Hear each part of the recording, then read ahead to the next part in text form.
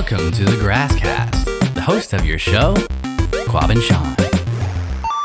Game on. Welcome to the Grasscast, show about games, life, and everything in between. I'm Sean. And I'm Quab. And welcome to 2021. We made it. Yeah, we did it. But you know, that other year it felt a bit off. I feel like there was something we forgot, Sean. What are you talking about? The ultimate game. Yes. The ultimate game. Yeah. Do you remember how to play? Yeah. It's we go 1, 2, 3, and then say the word. Yep. Yeah. 1, 2, 3, and then the word. Yeah. Okay. Yeah. 1, 2, 3. What are you doing? Your timing's all off. Okay. Jesus. All right. This is really hard remotely. Okay. Oh, this is the first remote one. Okay. Yeah, that's right. It's a little hard without the visual cue. Okay. All right, we've already wasted a minute. Okay. We're ready. 1, 2, 3, rock. I think okay, whatever. What? What's wrong with that? It's fine. There's an asterisk next to that one. Anyway, let's keep going with the show. Who do we have here? Cheater McCheater. So today our guest is Kayven Beamer. Kayven, welcome to the show. Hi, thanks for having me. Thanks for being on. Actually, this is your second show technically because you did the Tenant review with Quab and Amon. Yeah, I guess so. Yeah, this one has started more formally. Yeah, I guess. Yeah, I didn't think that was ever going to be released, but Sean is very gung ho. So I don't like wasted content. Mm-hmm. Every second is precious to somebody. This is true. I appreciated listening to it, so I wanted to make sure that it got out on the airwaves. So, all right, it's fine. Yeah, it'll be something for the Grasscast wiki. It'll be like in the goofs, like Kayven Beamer was first on the 10th episode. Yeah, when we have our Grasscast trivia night. Yeah. Oh yeah, of course. Yeah. At the bar. Yeah, our listeners, they're either Grants, what was it? Or Asshoppers? The Asshopper Nation. Are you guys trying to make up a name? I actually don't I haven't no, it's the spectrum of what kind of grasshopper you are. It's from the Grasshopper, the book that we've talked about, and it's like it's like you can be a grasshopper or an ant or somewhere in between. So you're like an asshopper or a grant. Mm-hmm. It's like. Yeah. Do you want to be a grant or an asshopper? What's better? It's really what your preference is. It's kind of like you work to play or you play to work kind of thing. And I forget which one is which. Oh, okay. Yeah. Okay. That's fine. Playing is the better thing. You like to work to play. I like to yeah. Right. For sure. Right. I would agree with that. I'm more towards the grasshopper part of the spectrum. Is that what a grasshopper is? Somebody who works to play? I mean, an ideal grasshopper is just you play until you die, basically. You don't worry about the working part of life. You just play. Oh, okay. I don't know. It's a really hard way to live. Yeah, it's not. The world does not allow me to do that, but that sounds exactly. Yeah, modern society says you can't be an ideal. Yeah. So, anyways, it's been a while since we did one of these interview style things, so I'll try my best to get back into the swing of it. But so we have this kind of list of questions that we like to ask our guests, like a formal kind of thing to keep us on our toes. So first question we've got is like, what's something interesting to know about you that maybe people wouldn't normally know? Like, what's a weird little quirky thing that I don't know. I never know how to ask this question. Okay, who are you? What are you about? Who am I? Yeah, interesting thing. Wow. Okay. Okay. You know what? The first thing that comes to mind whenever anybody ever asks who am I, so maybe this is a weird quirky. Okay. Mm-hmm. Actually, maybe this works. The first thing is that my brain likes to autocomplete a lot of sentences. So, who am I is auto completed, and I think it's because I heard something on a TV show when I was younger. I don't really know. The answer is always I'm Spider-Man. Oh, Spider-Man. Okay. Who am I? I'm Spider-Man. I mean, who does? Okay, because I thought it was. Oh no, what was? Because there's the Batman quote that was like in a Snickers commercial. Yeah, I don't know if it's a real quote or if it's like a bastardization in my head. No, but I think specifically the question, who am I? I'm Spider-Man. I feel like that's from some narration from a Spider-Man movie. Probably the Tobey Maguire one. Like that was the big one. So. I don't. Yeah. Well, until anyone comes on here and says otherwise, you are officially Spider-Man. So congratulations. Okay, we got it. Yeah. So there's that. My brain likes to autocomplete other things as well, but we won't get too far into it. It's fine. It's just a lot of quotes in my head, and it's how I understand the world. Definitely an answer. We have not gotten to that question. So, all right. So, can I call you Peter then? Sure. Yeah, why not? No, that's weird. All right. So, so what's the first game you remember playing ever? Oh, okay. Remember. Yeah. Okay. Let me think about this for a second. So yeah, sure. I don't know if I remember playing this, but I know for a fact that when I was younger, like I want to say 5 or 6, I've been told I played this game. It's like it's like one of those stories that like your family tells you, but like you as a kid. Apparently, I've always played video games. Really like it's like a Magic School Bus game that was really good. I guess I don't know. Apparently, I loved it. I don't remember that. I remember playing probably first video game maybe be Warcraft. Wow, I remember I used to go to my grandparents' house and play like Warcraft 2. Okay. During summer vacations. Nice. Your grandparents had Warcraft 2 on their computer. Yeah, I didn't. My great grandfather is amazing, actually. Okay. So first of all, these are my great grandparents, and he was. Okay, wait. It's even next level. Okay, continue. Are you 5 years old? How old? I know. So Kayven's a baby. He's a fetus. Yeah. No. It was my great grandfather until he passed. He passed when he was quite old. He died when he was like 101 or something. Oh wow! But he always played video games. He like was the only guy in the nursing home or like I guess the hospice, or I don't know exactly what you call them, with an Xbox.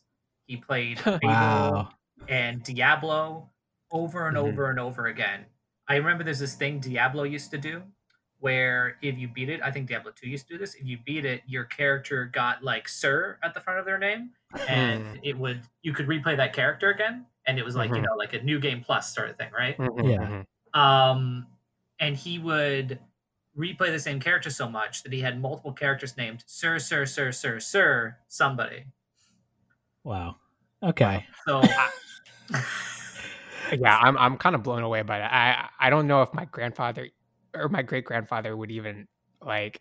I don't know if they ever played a video game in their lifetime, and I'm sure like your great grandfather. So he's 100 or he was 101. Like I don't think video games were around when he was born, right? Like that was not when he was born. He was born in 1914, I think. It was right. Okay. Yeah. Yeah. There's definitely that. On the Enigma machine before World War II. Well, I'm just saying, like, video games were like a late introduction into his life, right? Yeah. And the fact that he got into it and became like Diablo master is mind blowing. Like, I really wish I could have met great grandmother. Yeah, that is fascinating. Like, yeah. Do you even know like how he got in? Like, was he into computer science or anything? Like in his 30s, or just it was a more recent thing? I would say it's more of a recent thing. His I don't know too much about his early life. He worked for Ford for a long time. Before that, he was in the army. Like he flew planes in the Second World War. Whoa. And that's my knowledge of him in terms of his working life. Like since I was born, he has always been retired, right? Yeah. Right. So I don't really know. He just kind of got into it. I don't know exactly how. I'm pretty sure for the entirety of my life, he's also always been into it. But yeah. Wow. So was that like an early influence of games? Like, did that kind of spur on your interest in games, just being around him? I guess I never thought about that, but I guess so. Well, okay, so like, I guess the people whom I spend time with in my family have generally been interested in games. Like my great grandparents, I would go to their house in summer vacation. They watch me every single summer, and so I would go there. There would be a computer, and I would spend a lot of my time playing video games. Maybe not, I don't know if it's the best thing to do 24 hours a day, but I did like it a lot. I played a lot of Warcraft and StarCraft. And like other than that, my like when my father's always played video games, he's also been really interested in computers. He doesn't have a computer science background or anything, but when he was younger, he built his own computer in like the 80s. He used to run around with DOS and everything. So he's been really interested in those, and like I guess by extension played a lot of video games. So throughout my life, I've just had a lot of people. I've been surrounded by video games, I guess. Nice. Yeah, in terms of the question of like what's the first game, I it's definitely wrong to say a video That's game. no, I played other games. We tried to make it generic because people don't remember their first games, but it's like I like the like what's the first game you remember playing because it like obviously had an impact on you, right? So it seems like Warcraft has that game. And yeah, I mean, the secret psychological test is to see how you answer, because I'm pretty sure you played like tag before or something like that. I'm joking about I'm joking about the secret psychological test, but it is always interesting where people go when they think of a game, like their definition of a game. There is no wrong answers, so it's okay. So what was the last or like most recent game that you played? Doesn't have to be a video game; it could be anything. Okay. Cyberpunk, because I played it like Cyberpunk. How are you enjoying? Well, what system are you playing that on? First of all. Oh, Sean! It's the original Xbox, the first one that ever came out.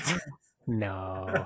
Yeah. Are you playing? Are you playing it on like an older Xbox? The one with Halo, the first Halo game. That. Oh Xbox? Yeah, no, an Xbox. It's an Xbox One, but it's okay. Right. The oldest Xbox you can play it on, basically. The oldest Xbox you can play it on. It's one that came out like we got it when they first shipped out, right? I have a controller that says like original, one of the first Xbox Ones that ever shipped. Blah blah blah. Super old. It's really old. Nice. Okay, so have you had a lot of issues playing it then? Because that's okay. Awesome. Because I've played it a bit. I haven't I have a pretty decent PC, so it seems like that was the one that we targeted to not have all the issues, and you're on the other end of the spectrum. So I'm really interested to know like what have you experienced so far? Okay, so like I mean, obviously I've read a lot of the news and everything. I'm aware of like some of the things that's happening, and I've experienced some stuff myself. I would say that like I'm enjoying the game. I like it a lot. I like the story. I just like Keanu Reeves. So you met Keanu? Yeah, that's great. I haven't met him yet. What's he like in the game? You haven't met Keanu? No, not yet. He's like your best friend, man. You can't get rid of him. That sounds like a bad thing. That sounds like a complaint. Don't worry about it.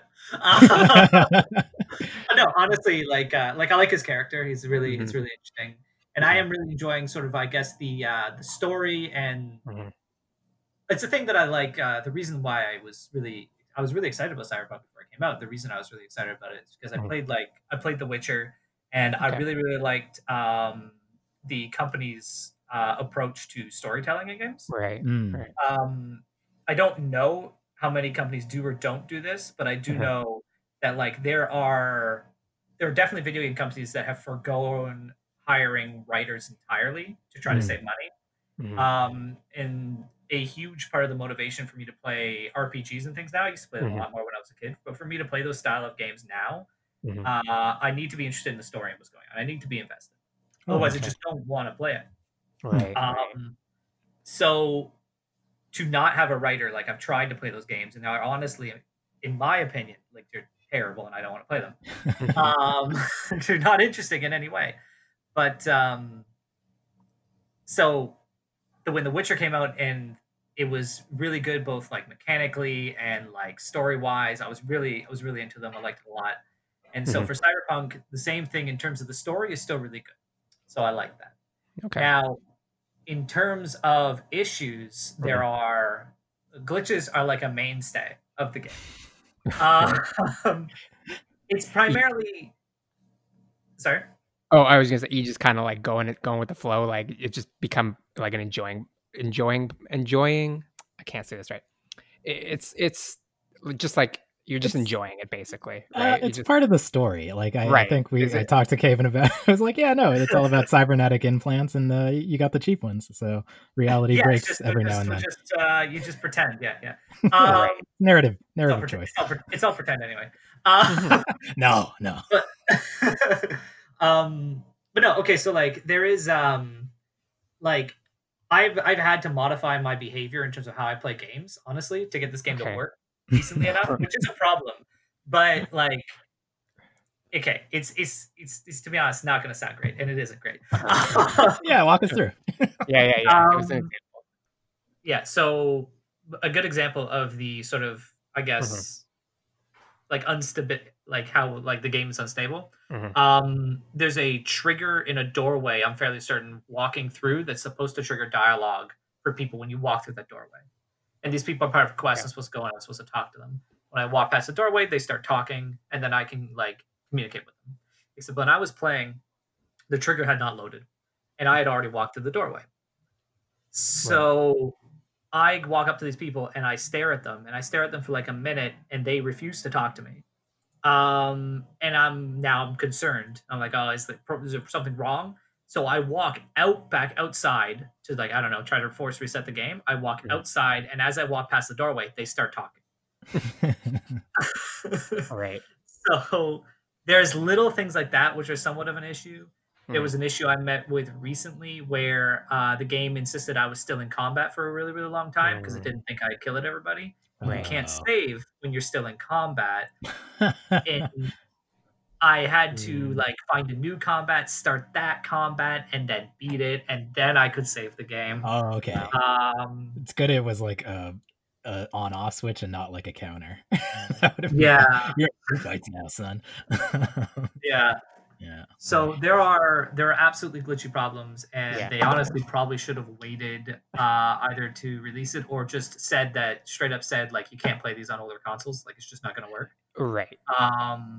But other than that, like I am enjoying it. I am having a good time. Mm-hmm. You just kind of pretending like you're in the Matrix and like this is how the Matrix works. Yeah, Sometimes you're it the has one. glitches. Yeah. It must be really boring to be Neo, like honestly. That's funny. Um, yeah, I haven't gotten too into it, and thankfully, like I said, I have a decent setup. I don't really see a lot of the glitches.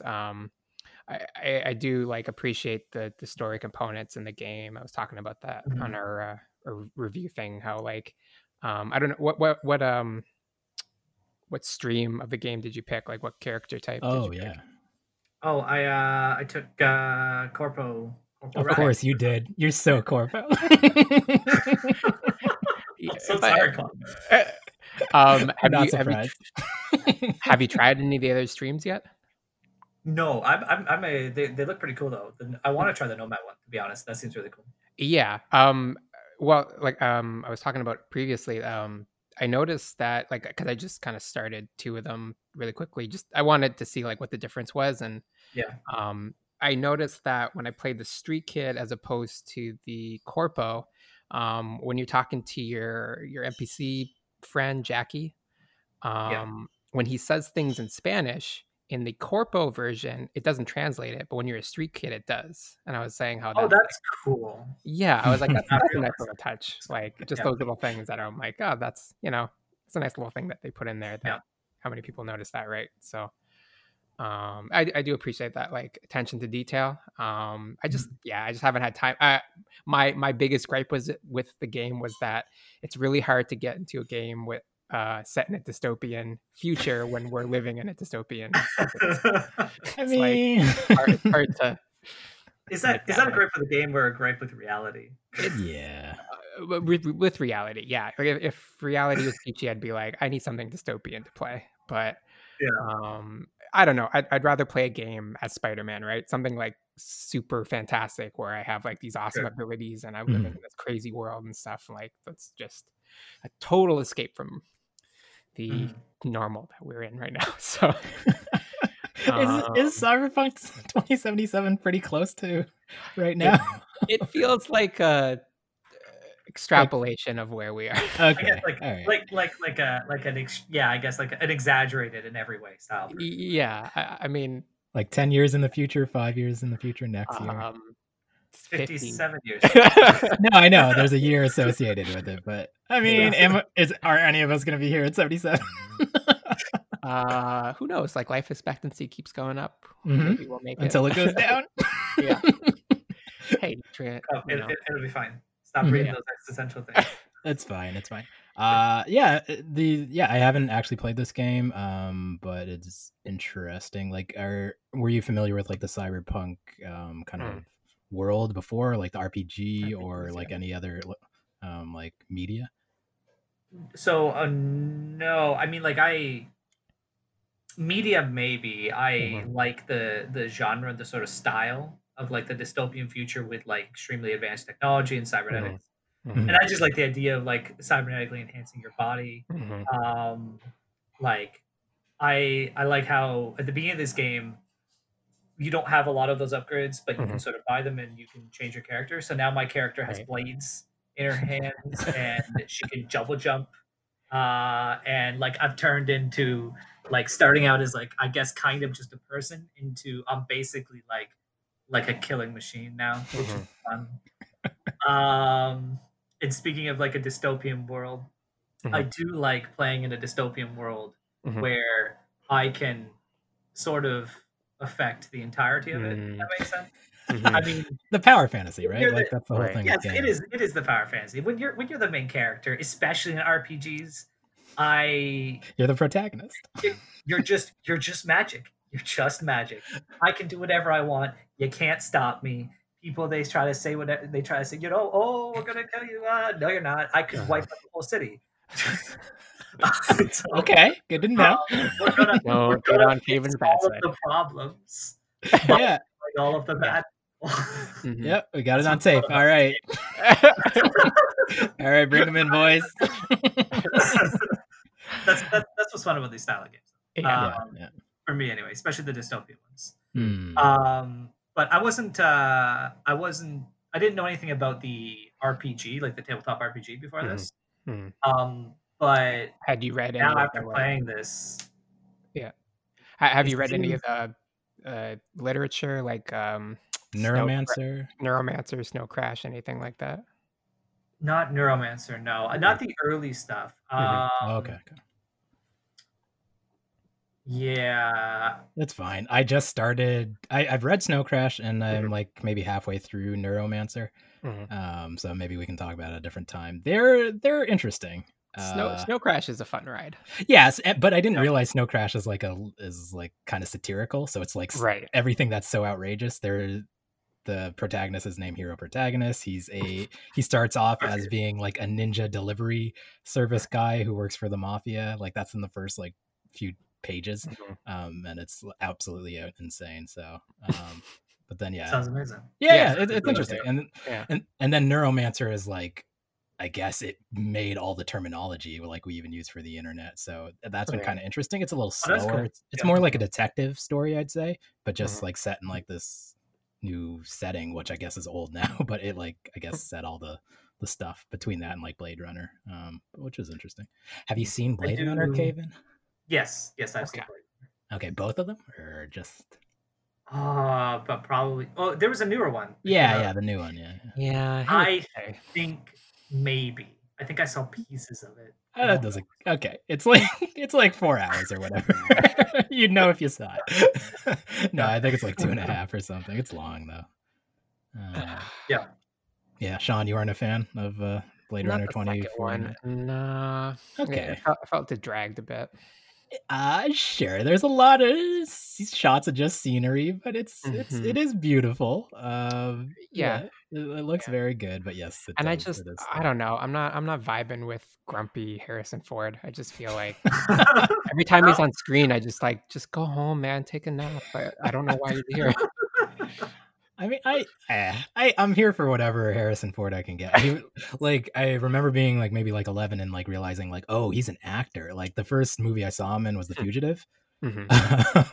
So not Indiana Jones, not Han Solo, The Fugitive, and I was like, this is my favorite movie, like because I'm an adult with an adult opinions at like age 11. But it was a really good movie. But yeah, Grumpy. I'll take him. I'll take any Harrison I can get.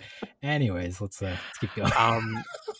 So it sounds like you are, but I don't want to say for certain. Would you consider yourself a gamer, and like how do you feel about that sort of tag as a gamer? Like what do you think about that? Okay. I do remember this question. It's been so long since I've listened to the podcast. So you had time to think about it. Okay, great. Of course, yeah, absolutely. That's what I've been spending my time doing.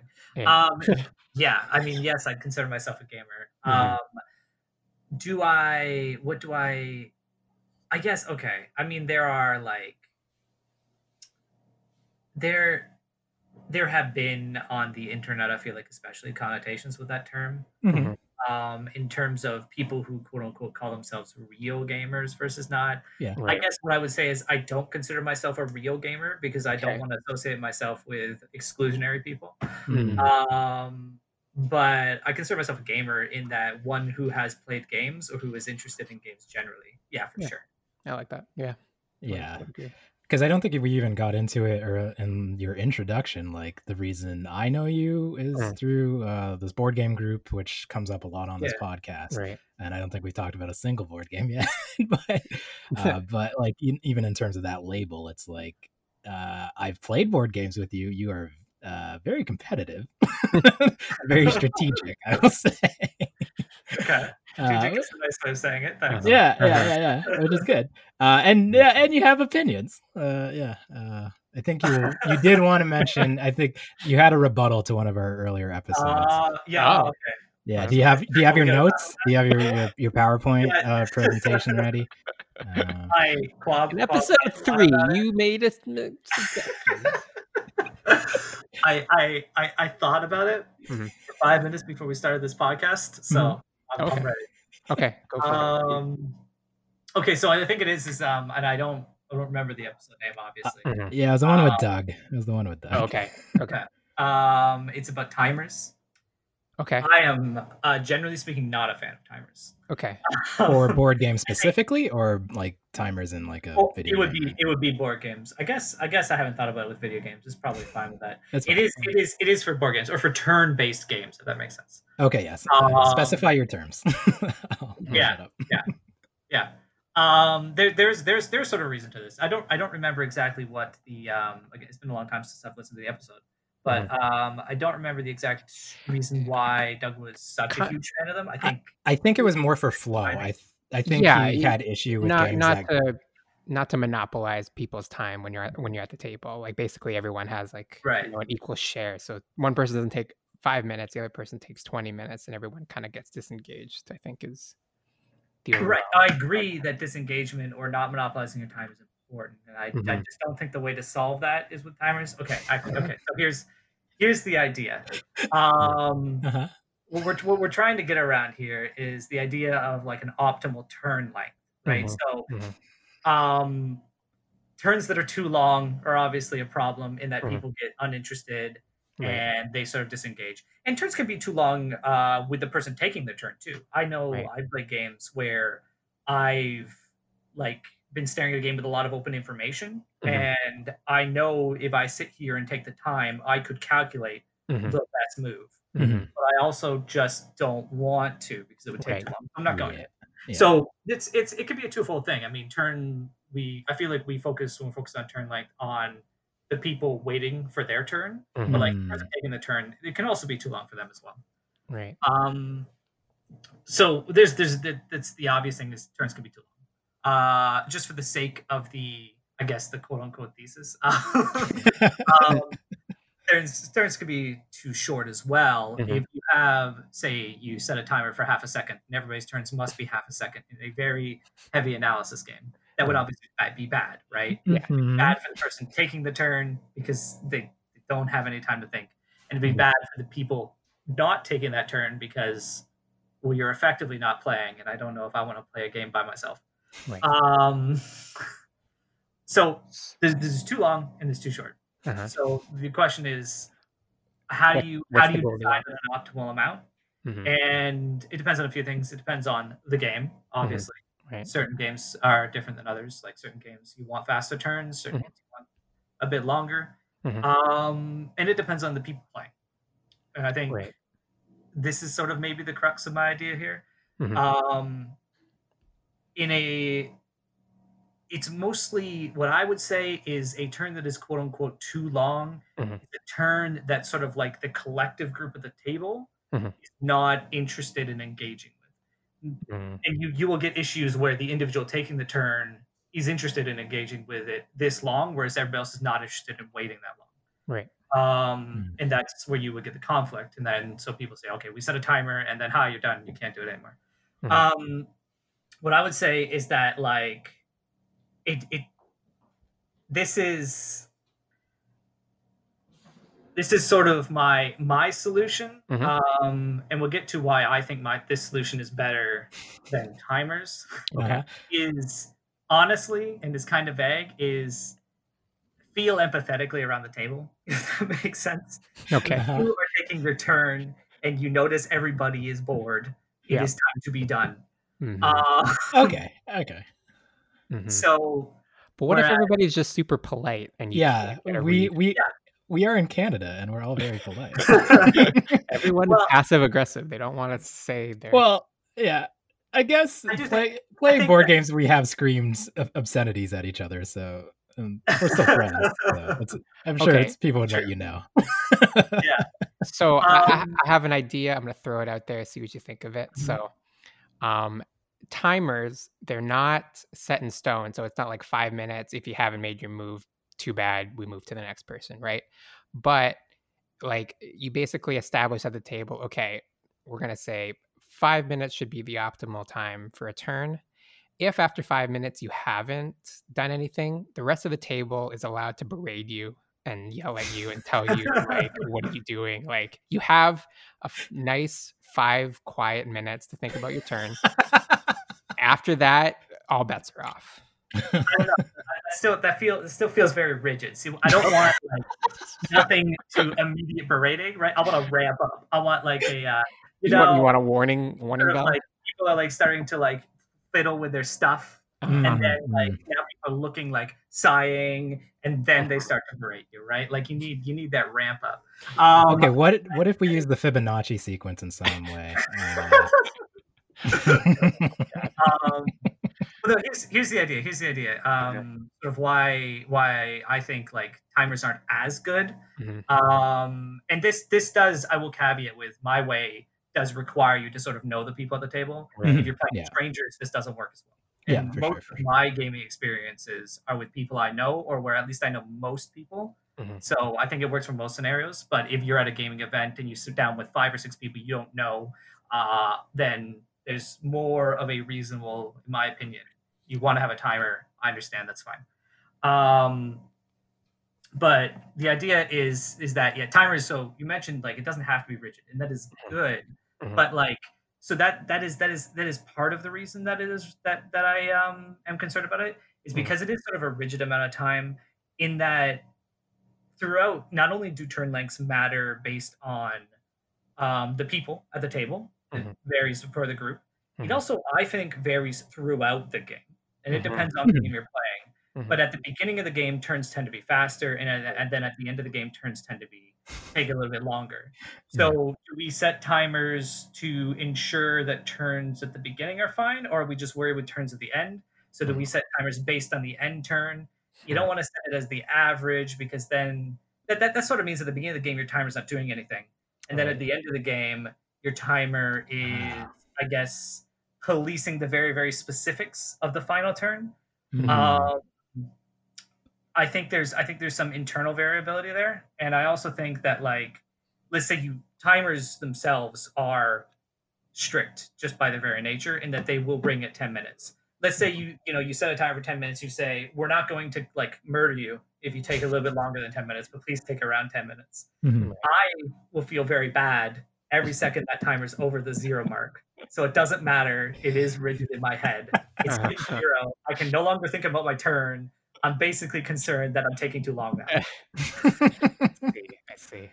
So it has to be some kind of self-regulating mechanism of empathy. Yeah, I do like. That's my Okay. approach. Yes. Okay, I do like. I didn't know there was an emphasis on empathy in your solution, which is nice. Which is good. I'm not like super pro timer. Like, and what's actually been interesting, we can get into it. Like, we're still currently in lockdown. To future listeners, with the COVID-19 pandemic, and one thing we could start talking about is like. At the start of the pandemic, we had that weekly board game group, which was really fun. But then we couldn't be at our regular spot every week. So at the beginning of this, I don't even know, like, where did you find these online board game places that we've been kind of using since then? Okay. So yeah, I mean, we've moved the board game group online, right, in an attempt to, still have a social life and also vaguely keep the idea alive. How do we find the actual board game site? So I remember, and I honestly think it might have been through Amon or through some other people. I remember, like, I played a couple board games online before the pandemic ever happened. When I think it was when we moved away. Oh, okay. Chris, a friend of ours. Yeah. And we've asked him on. He does not want to be on. That's fine. Yeah, we can say whatever we want about him, and he can never correct us. Yeah, he'll never know. I mean, I have yelled at him. He's made me the most mad. We can get into it if he ever comes on. But I still love the kid. What a good guy. Okay. Yeah. But like when friends started to like I've had friends who I played board games with a lot more in the past where they started to move away, and so in an attempt to like play some longer games together, we looked up and found these websites. So I knew about these before the pandemic started. Okay. We didn't use them regularly though, right? Yeah. They've only mostly become a thing because of that. Do we want to talk about the specific websites, or I don't know? Yeah, it's up to you, man. Like, I think maybe we should, just because if anyone's listening who hasn't heard about these things, it might be kind of useful for them. Sure.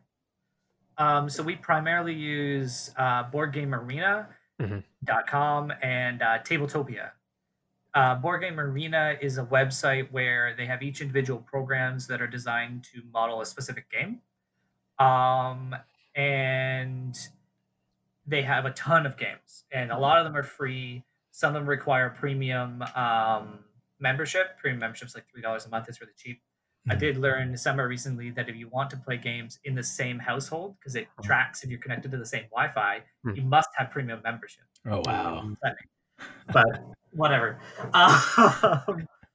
So I have premium membership now, I guess. But it is a really well, like, I think, implemented style of thing.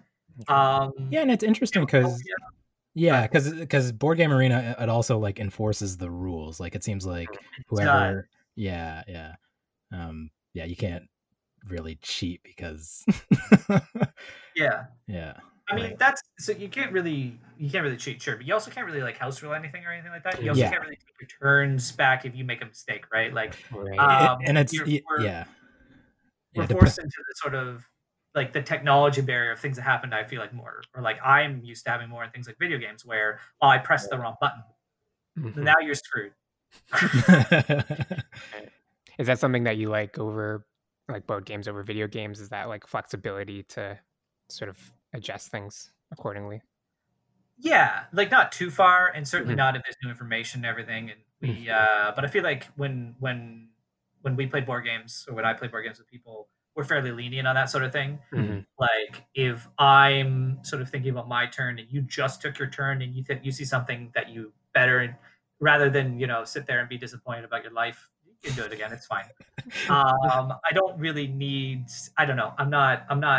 I guess a stickler for the very hard limits on those sorts of things. I don't want to like it would make me just depressed if I saw that I failed to do something that was better after I'm looking at the board. And I don't want you to be depressed, so go ahead. I mean, that's my sensation usually at the start of most games I play with you, so it's fine. Yeah, so. Okay. Well, I don't know how to help that. No. You don't need to help it. It's just part of it. It's fine. Yeah. I'm fine. Yeah, anytime I played a board game with Kayven, early on in the game, I decide either I'm with him or I'm against him. Yeah. I have to make an early choice. Yeah, we have to talk about the Kayven problem. Is there a Kayven problem? Yeah, that's fine. It's fine.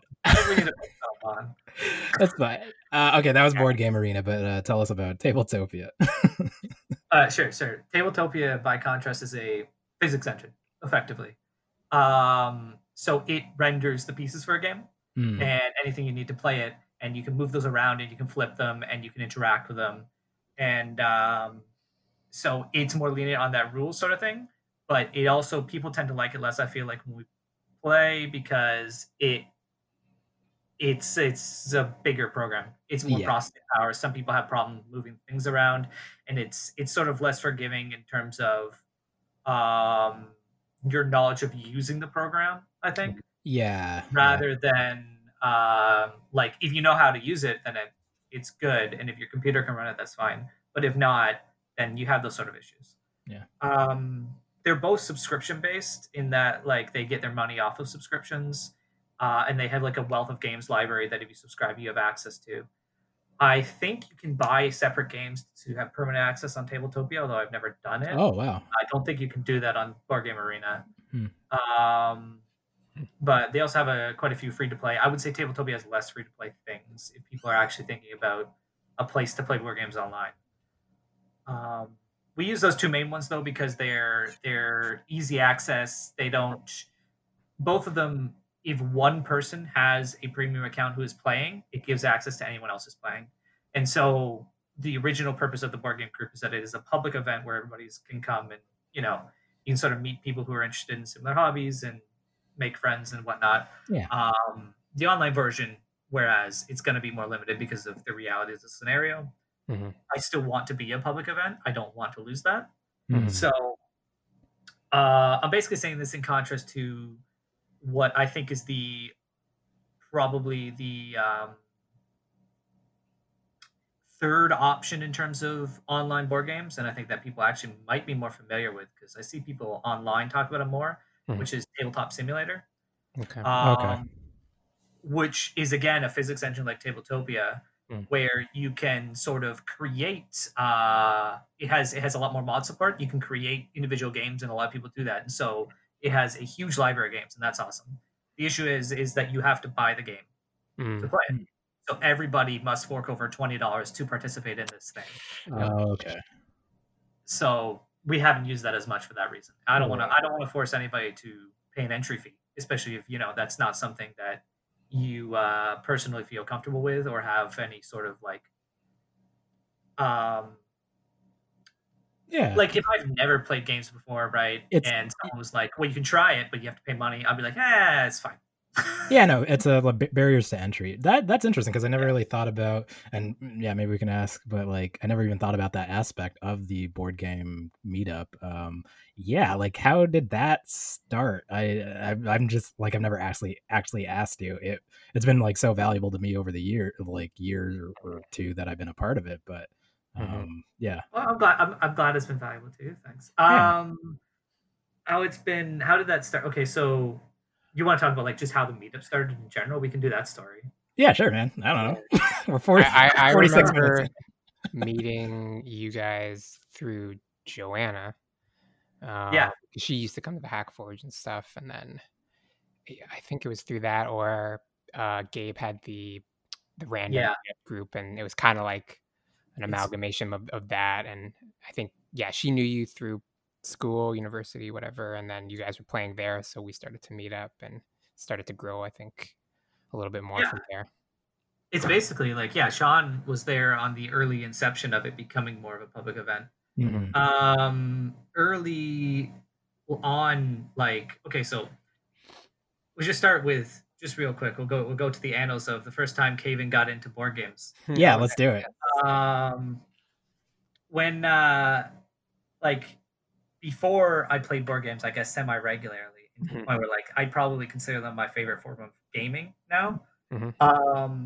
I play like you're introduced to games as a kid, right? You play things like Monopoly, you play Risk. I really liked Catan for a long time. I would play it yearly with my family, and I really enjoyed doing that. But not a lot of people seemed really into it, so I couldn't. It wasn't like a huge wealth of people that I knew that are going to do this thing, right? Yeah. But then I had a friend, or a few friends. Amon was included, and Kui, who we both mentioned, I suppose. And a couple other people.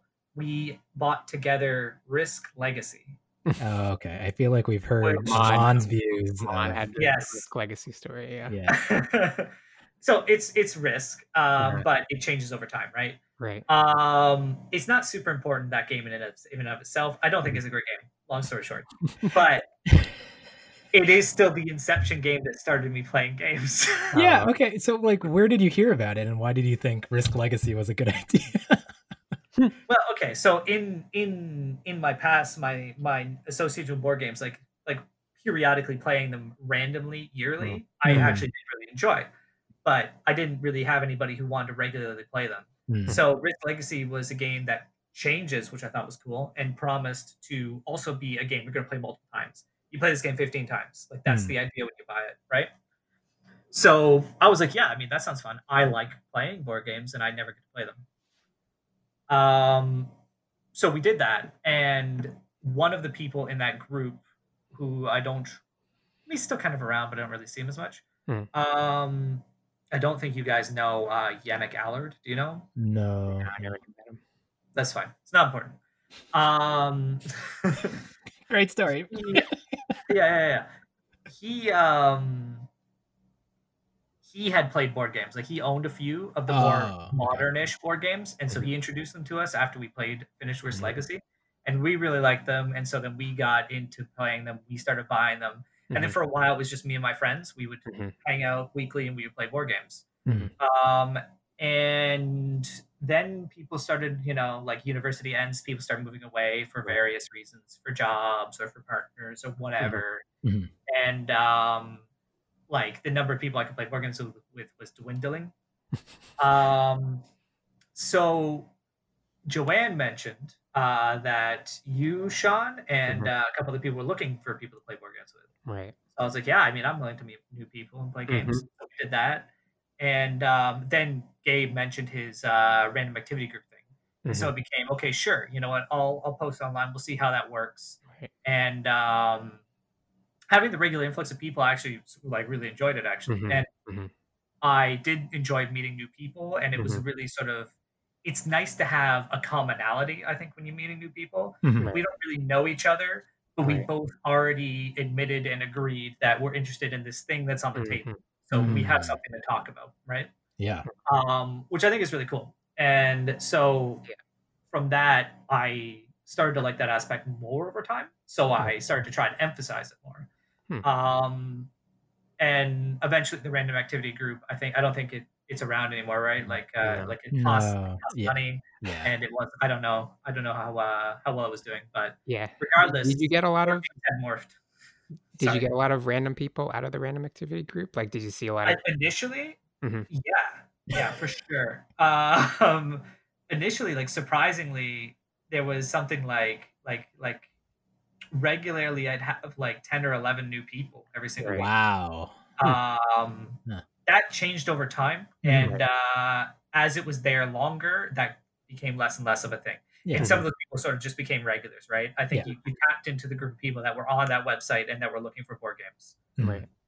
And that are willing to meet, I guess, random people. But so that sort of happened, and eventually the random activity group ceased to be a thing. But I had sort of acquired enough of a base of people such that it is self-perpetuating. Right.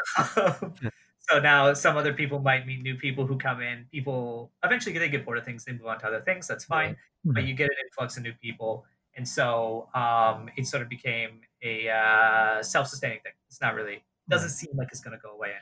I mean, to give you some credit, like you do like every week. I see we have a messenger group, and you're like, okay, guys, games tonight, or like you're This the is one true. that prompts it, right? So I was trying to do that for a time, and I just like got exhausted from it. And thankfully, you've taken the mantle, so I appreciate that because you've definitely kept it running through these years. So Yeah. Yeah. Oh, thanks. Yeah. I mean, you need some sort of like, I guess, like, um, it's hard to sort of organize. So if there's just somebody doing it, yeah, it definitely helps. Sure. for sure. So how do you think games have influenced your life? I think you kind of touched on it a little bit, but is there anything that we kind of missed about like what sort of impact it has had on your life? I mean, I guess I'd say games influenced my life a lot. I Hmm. spent a lot of my like recreational time playing games. Right. Um, I like Quab mentioned me being competitive. I would say that probably comes from playing a lot of games. Okay. I like sort of I've always liked sort of solving puzzles. I don't know if that's coming from games Uh-huh. because games are sort of indirectly a style of puzzle, Yeah. right? Yeah. I really like solving puzzles. I really like figuring things out, Mhm. and I like sort of the feeling of being accomplished. If that makes sense. Hmm. Yeah. Um, so I don't know if I've gotten a positive relationship with sort of like any like a challenge from games, Mhm. but I like to do things that I find difficult now, probably because of that. I'm more willing to try certain types of things Hmm. because because I want to solve it, Right. basically. If that makes sense. Hmm. Oh, okay. Um, what what's your favorite? I don't know how this question snuck its way on because I I didn't write. didn't put it there. We can skip it. Well, okay. Do you have a favorite LAN party moment? Did you have a lot of LAN parties as a A kid? LAN part, not a lot as a kid. I had a couple. Or They no? were Well, can we sorry. change this just to be like in-person video game moment? Like, who wrote this question? Did I? I don't think I did. Let's see. Okay, we're gonna skip that one for. I mean, unless you got a good answer for it. Well, I mean, You're like like, I did once. okay. Okay, so when I was sort of Oh, when the guessing it original was Xbox came bad. out. I'm guessing it was a bad experience. It was only once. Well, no, it's just it Okay. was rare. Maybe Okay. like okay.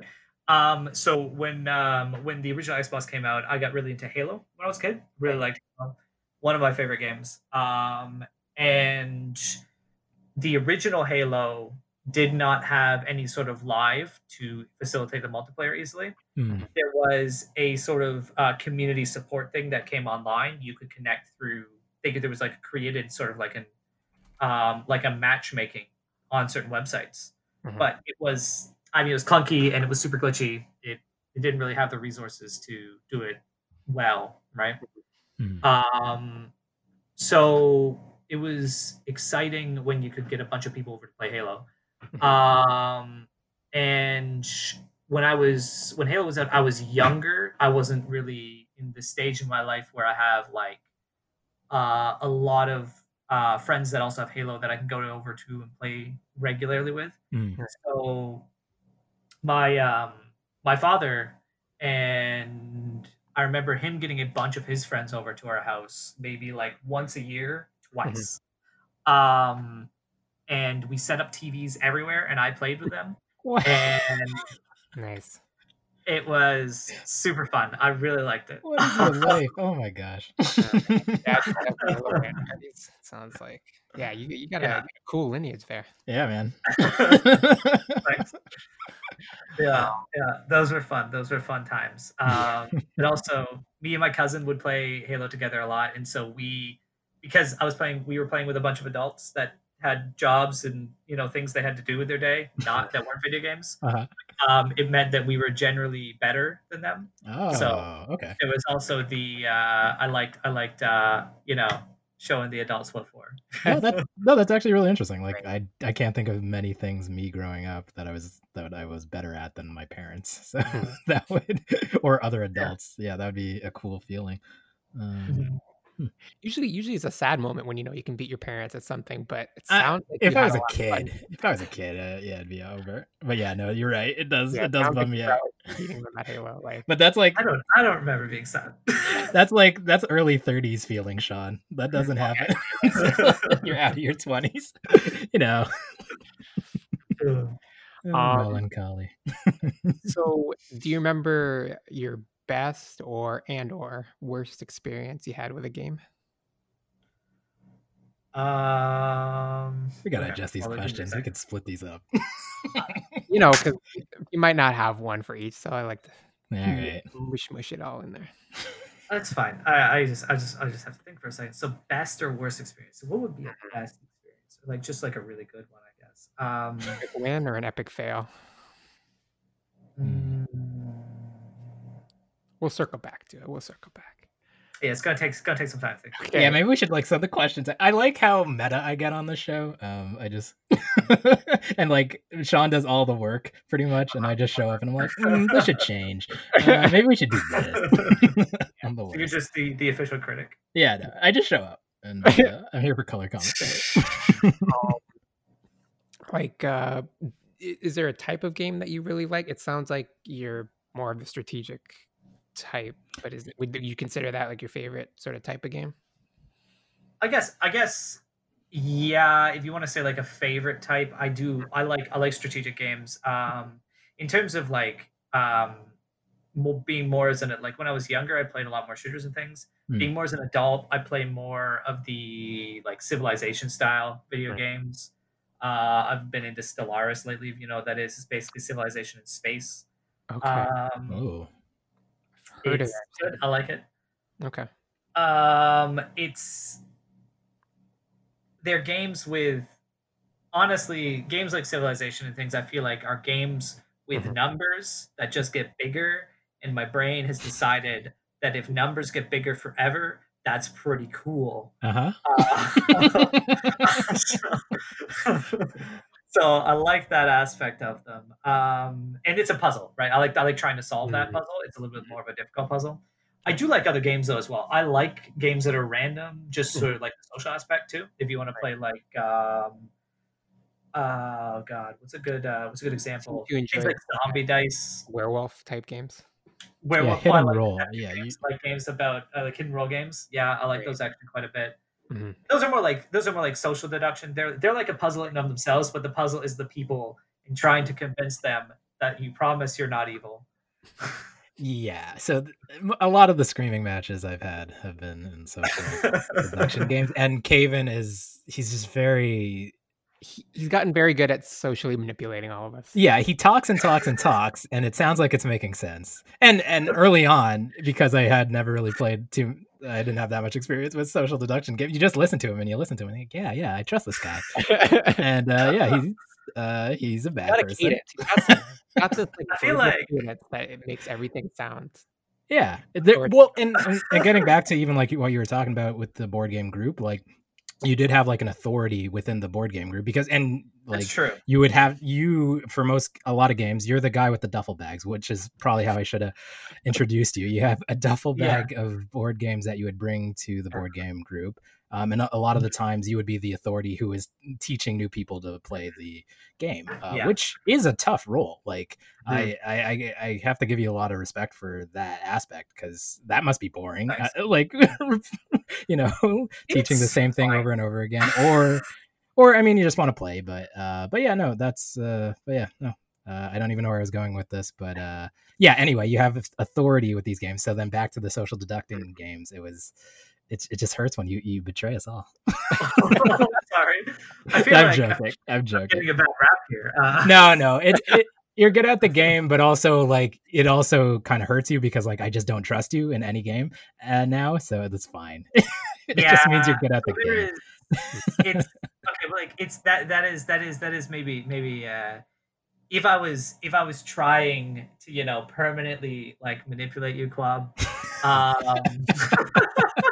no, I would never reveal when I had lied. Yeah, no, that's fair. Try not to, right? Like after the game, if I'm like hey, look at how amazing I am. Wasn't it great? Yeah. And then you feel bad and never trust me again. This is not a good move for me to make for the future. But no, I don't know. I mean, like I feel like those games are interesting. Well, I'll say like I've loved being both sides of it. Like that is the thing. That is so fun, and I didn't know I missed it. Like I played Mafia like once in university, and it was okay. It was fun, but it was like you have this person who has to like kind of keep track of everything.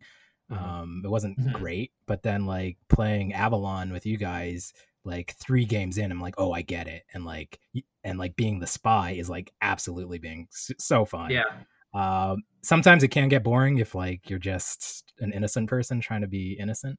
But just looking at people and knowing they're lying to you. But like, I don't know. It's interesting to play both sides and get so mad and then, but still like the people afterwards. It is, I think, the valuable thing about the game. Actually, there's a, I don't know if you guys watched Shut Up and Sit Down, their board game reviews. No. I have. I'm familiar with them. Yeah. YouTube. There's a they're on YouTube. I think his name is Quentin Smith. He did he's done multiple like panels about board games. They run a thing called Shucks, which is like a yearly like actual like panel event and everything. He did a presentation where he mentioned Avalon, and one of the things I like that he mentioned that is good about that game is in terms of helping people sort of like give you a social link to latch onto where you might not know each other really well. Yeah. So everybody has these hidden roles, right? And like you look at your card and you realize you're a spy, and then you get to see who all the other spies are. So you look around the table and you realize, oh, this other person is also a spy. So you may have never actually talked to that person before or met that person before, but you now have an instant connection with that person. We are working together on this team, and we are lying to all of the rest of our friends together. Yeah. Which I think is a cool like bootstrapping device, if that makes sense. Right. For sure. It was really interesting, and I think that's one of the early games I played where I got to know people in the board game group, and it gets everybody talking and yelling, specifically Kayven, talking about math. Math is important. How do you know things about math? Yeah. Math is a tool. You can build a house with it, or you can bash your neighbor's head. Yeah. Yeah. I don't know. I think those types of games, like they have, like it's exhilarating. I think to like consistently lie and get away with it. Yeah. Like that's cool in and of itself. Yeah. But it's also like it's cool to just be not a spy and try to figure out this really, really difficult puzzle, right? You're like, okay, it's really satisfying when you mess around with the math or like other things, and then you realize finally you have to be a spy. You've been lying to me the whole time. Oh my god. Yeah. I guess maybe I just don't pay enough attention. Yeah, like there are some people that play that game and they like within the first few turns, okay, this person did this, therefore you're the spy. And I'm the person like Quad that sits back and I'm like, I don't know, I'm just trying to have fun here. I'm not taking it. Which I guess could be a down point, but also I don't know. Like early on, I was just taking your word for it because I'm like, oh, this guy's played the game, and then I realized, oh no, he's just always like this. But then with like, I'm always telling the truth. I promise. But what's interesting about Avalon is like the other roles that also make it interesting, like having a Merlin who does know who the spies are, but if the spies guess who Merlin is, then they lose. So like there's whole other game where these people are lying sometimes, and you have to steer everyone without pointing the finger at yourself. It's What's actually cool about that game is that is a game about trying to figure out exactly who everybody is, but at the same time, if you add roles in like Merlin and things, when you start the game, most people already know who all the spies are. There are very few people who are like, if your special roles are spies, Merlin, and assassin, that's it. Yeah. And so you have 5 people, that's 2 spies and Merlin. That means 3 out of 5 people know everyone's roles to begin with. which I think is interesting because it's a game about trying to figure things out, but it's really a game about trying to convince two clueless people about what's going on. Yeah. I always seem to get myself in the clueless position. Yeah, I'm pretty good at being clueless. So of all these games that you played, do you have a favorite game? One that you know, like your desert island game, one that if you're stuck on a desert island. Yeah, I do have a favorite game, and honestly, we've already been talking about it. I've actually talked to quite a few people, but I do think Avalon is probably my favorite board game. Yeah. Primarily due to its life in that, like, I played it to begin with when it was just the Resistance, where there wasn't roles like Merlin and the Assassin. But throughout, like, just I played that game when I started playing board games more frequently, probably like 6 or 7 years ago now. I don't know how long. And still am willing to play that game today. Yeah. So It sort of just evolves with, I think, and I think it evolves with sort of the people you're playing with, and like, there are potential layers of strategy you can get yourself into that you do not have to engage with if you do not want to, but if you play the game a lot, make the game more interesting again. I think it's really well designed. I would say Avalon is honestly probably my favorite game. All right. Is there anything that you don't like about games or gamers, gaming culture, things like that? Is there something that kind of irks you about all of that? Okay. For games in general, the games themselves, I would say maybe not. It very much depends on the game. There are certain types of games I'm not as interested in. Okay. And it, like, it's kind of like games I've considered. It's subjective, but games I consider good versus bad.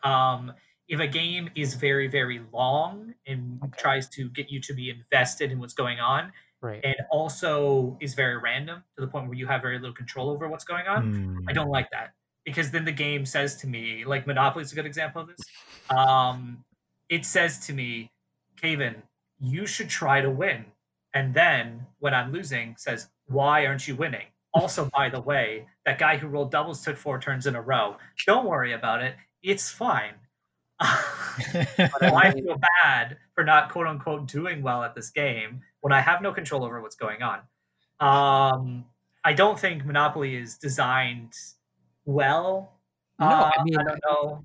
I think that's the thing. It was, as far as I understand it, it was designed to be that sort of infuriating feeling. Like if you don't flip the board, you're not playing the game right. Yeah, no, it's a like, honestly, it's actually, it has a really interesting history. We could do an episode maybe on it, but it's like the person who invented it was like, capitalism's bad, guys, and here's a game to show you how capitalism's bad.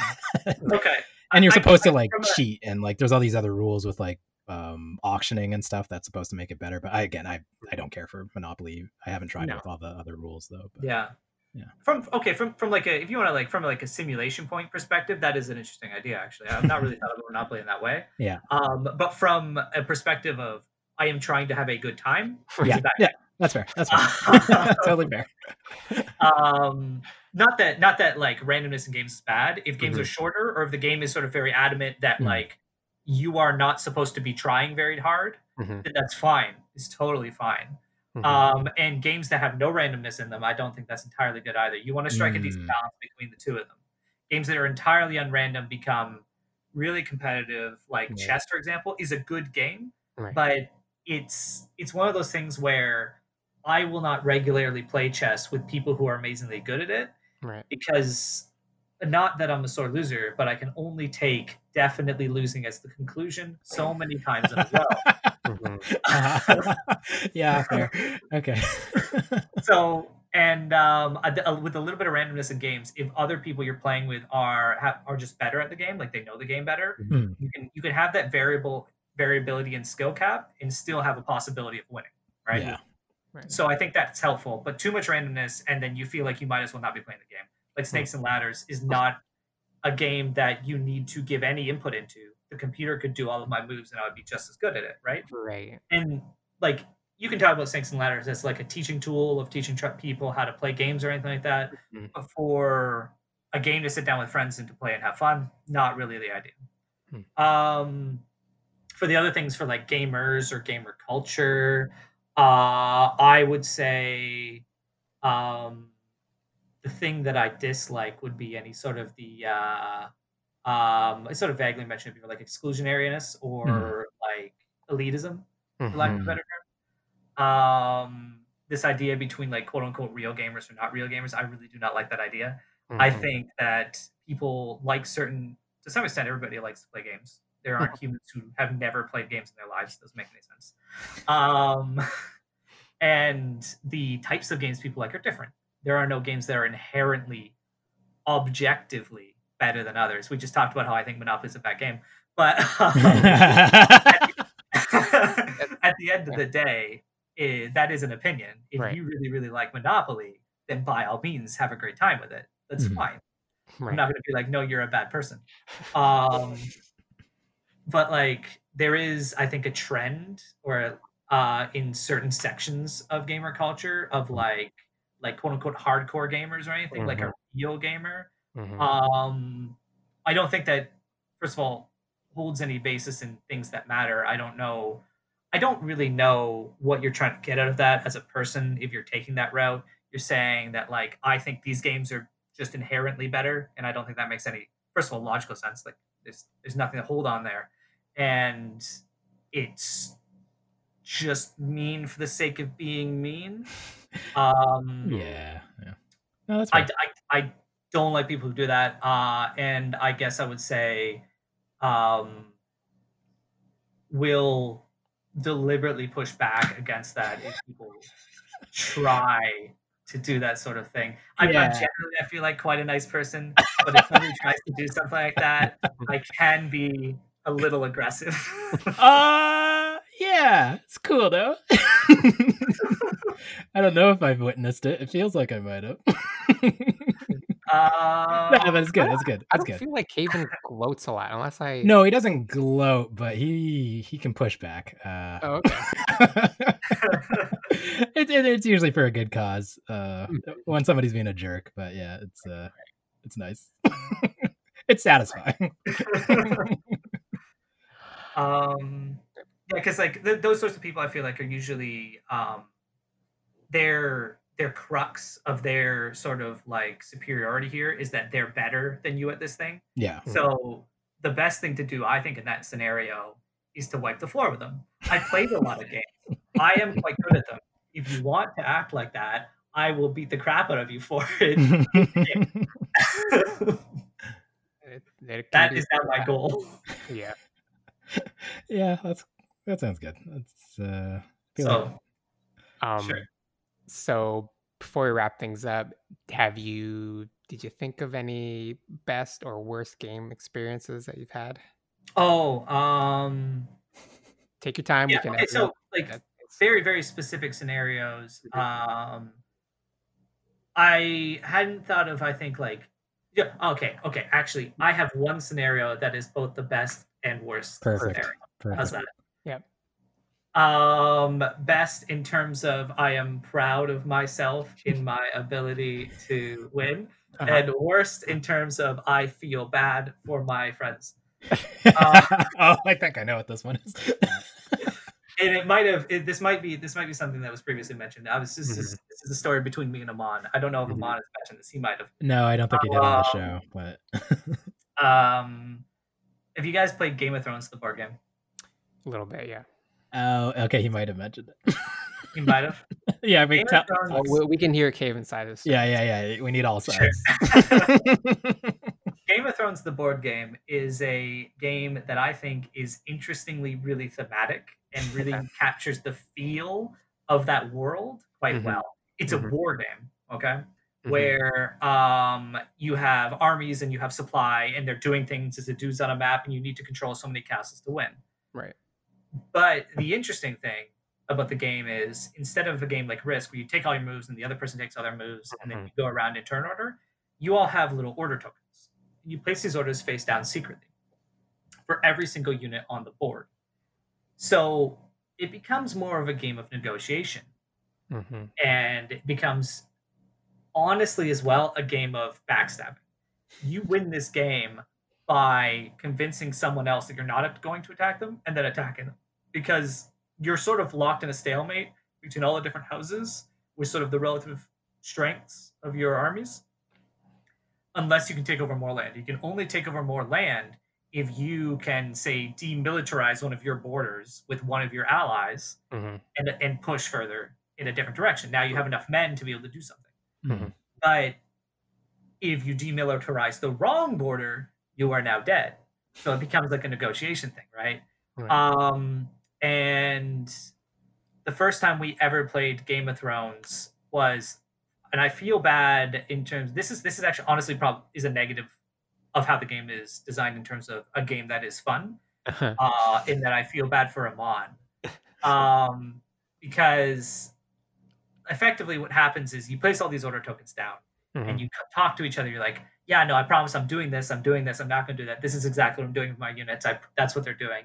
And then you flip them all over and you're like, actually, I'm attacking you. So it becomes like, basically, I spent a decent amount of the game. I looked at my two neighbors. I had two primary neighbors. And, you nominally, I'm friends with everybody. But really, one of you knows, in a game like this, I need to attack someone. So I'm lying to somebody. I slowly moved all of my units to places such that when I attacked Amon, I could wipe him off the board.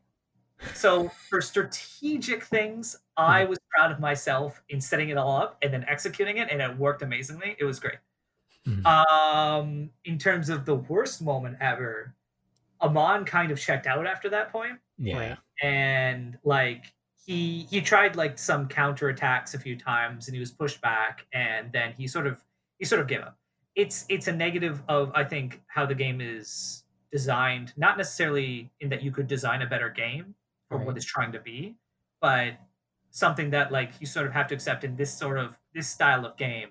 It has player elimination effectively, right? And it's a long game, and honestly, it sucks to be eliminated from a long game. Generally speaking, you should avoid player elimination if you're trying to make a game. Yeah. But keeping in the spirit of Game of Thrones, I guess it sort of depends on what you're trying to do. You want a game where people can die because it's like the show, and that's sort of going to have to stay. And backstabbing's kind of part and parcel with it as well. So you're kind of living up to the spirit of the game. Yeah, that was the idea of the game. But it would be nice if somehow Amon got imbued with like some kind of power where he could just assassinate everybody at the end of the game. Like whatever remnants of his characters just secretly lived in the other kingdoms and then murdered everybody. Yeah, maybe. Or like you can be like a rebel movement or something. I don't know. I don't know. I don't know necessarily how to like fix it in terms of the game itself. But like I guess that is a best and worst moment in that I was really proud of like I guess the execution of the plan. Like everything worked together so well. And then at the same time, after the plan was over and I had reveled in the fact that like I did such a great job, guys. I felt kind of bad. Yeah. You never think about the body removal before. I didn't really want to make Amon have a bad time. I don't. And this story is not making me sound great. In most games, the vast majority of time, I don't want to play a game where other people are not having a good time. No, right. It's fair, but it is interesting, and like being with the board game group and playing games like with you guys has taught me that like it's there's empathy to be had. You can also be a jerk. There's space to be a jerk and put the jerk hat on. Kind of, yeah, where you are being competitive, you are trying to defeat other people, but it's if you can leave it later and like still be friends, that's still cool, and or if you lose horribly, you can be like, I'll get him next time. But that's good though. It's you're not a monster. Thanks. I do think that is important if you're going to play those styles of games. It's interesting in and of itself too. It is fun to be competitive in that sort of way. And I think it's a good thing to have some sort of outlet to be able to do that. Like, okay, if I could do anything at all, how successful can I be at trying to accomplish just goal X, whatever it happens to be? But yeah, you do need to be with a group of people that like understand that that's possible to happen and that are going to be okay with it afterwards. Yeah, Because it cannot be great sometimes. Yeah, that's fair. Yeah, it's interesting. I forget if we had this discussion on air or something, but I think we were talking about like a Groundhog Day type situation, and I've been thinking more about it in terms of like games are kind of like this infinite loop of a day, right? You can do the scenario over and over again, and you can make different decisions. Yeah, that's an interesting way of thinking about it. Yeah, and video games too. It's like a simulation where you can, take a groundhog and drive off a cliff and see what happens, or be a nice guy. Learn to play the piano. You can just do things, whatever your heart desires. Yeah. That's beautiful. I think, I feel like this is a pretty well played episode. I think it was very well played, and I'm starving because oh my god, what are you doing today? But I've been enjoying the discussion. So god, what are you doing? Okay, yeah, we're gonna go. But no, I really appreciate having you on, Kayven, and I'm glad we got to have this discussion finally, and we'll have another one soon. Yeah. Appreciate you inviting me. It was a good time. And now I know if I play Game of Thrones with you, I will be on my guard. Oh, I'm never playing Game of Thrones with this one. Don't worry, the second time I played Game of Thrones, I got my ass handed to me. Oh, okay. Perfect. Well played.